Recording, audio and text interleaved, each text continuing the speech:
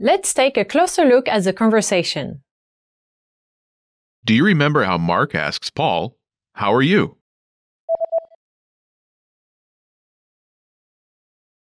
Comment ça va? First is Comment? meaning how. Comment? Comment?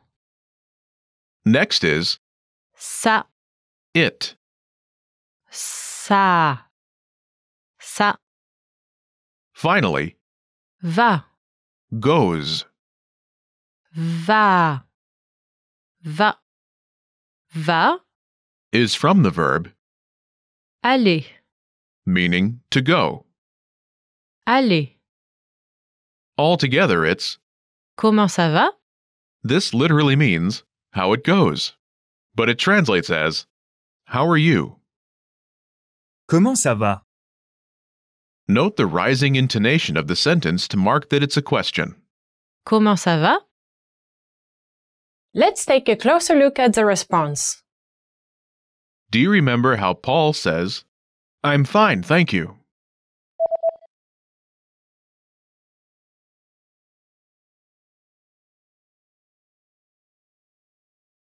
Ça va bien, merci. I'm fine, thank you. Ça va bien, merci. First is Ça va. literally, it goes. Ça va. Ça va.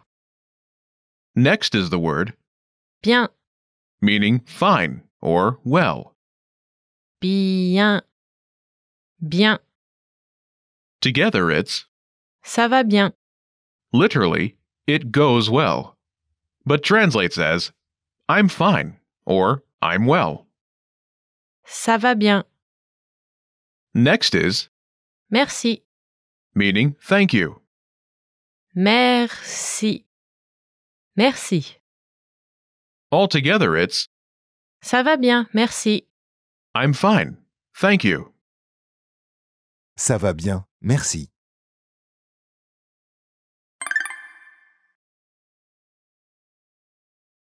When using formal French, Comment allez-vous? how are you? Comment allez-vous? Imagine you're Sadia Simone, Mark Lee's French teacher.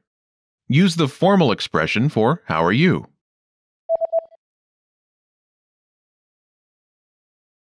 Comment allez-vous? How are you? Comment allez-vous? This is the most formal and most common expression. It can be used safely with anyone in any situation.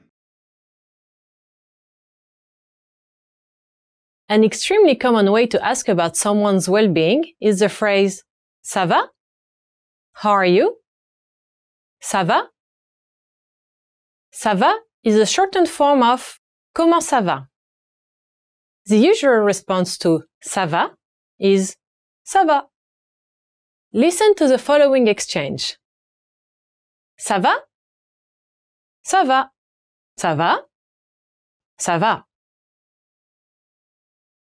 The intonation makes the difference between the question and the answer.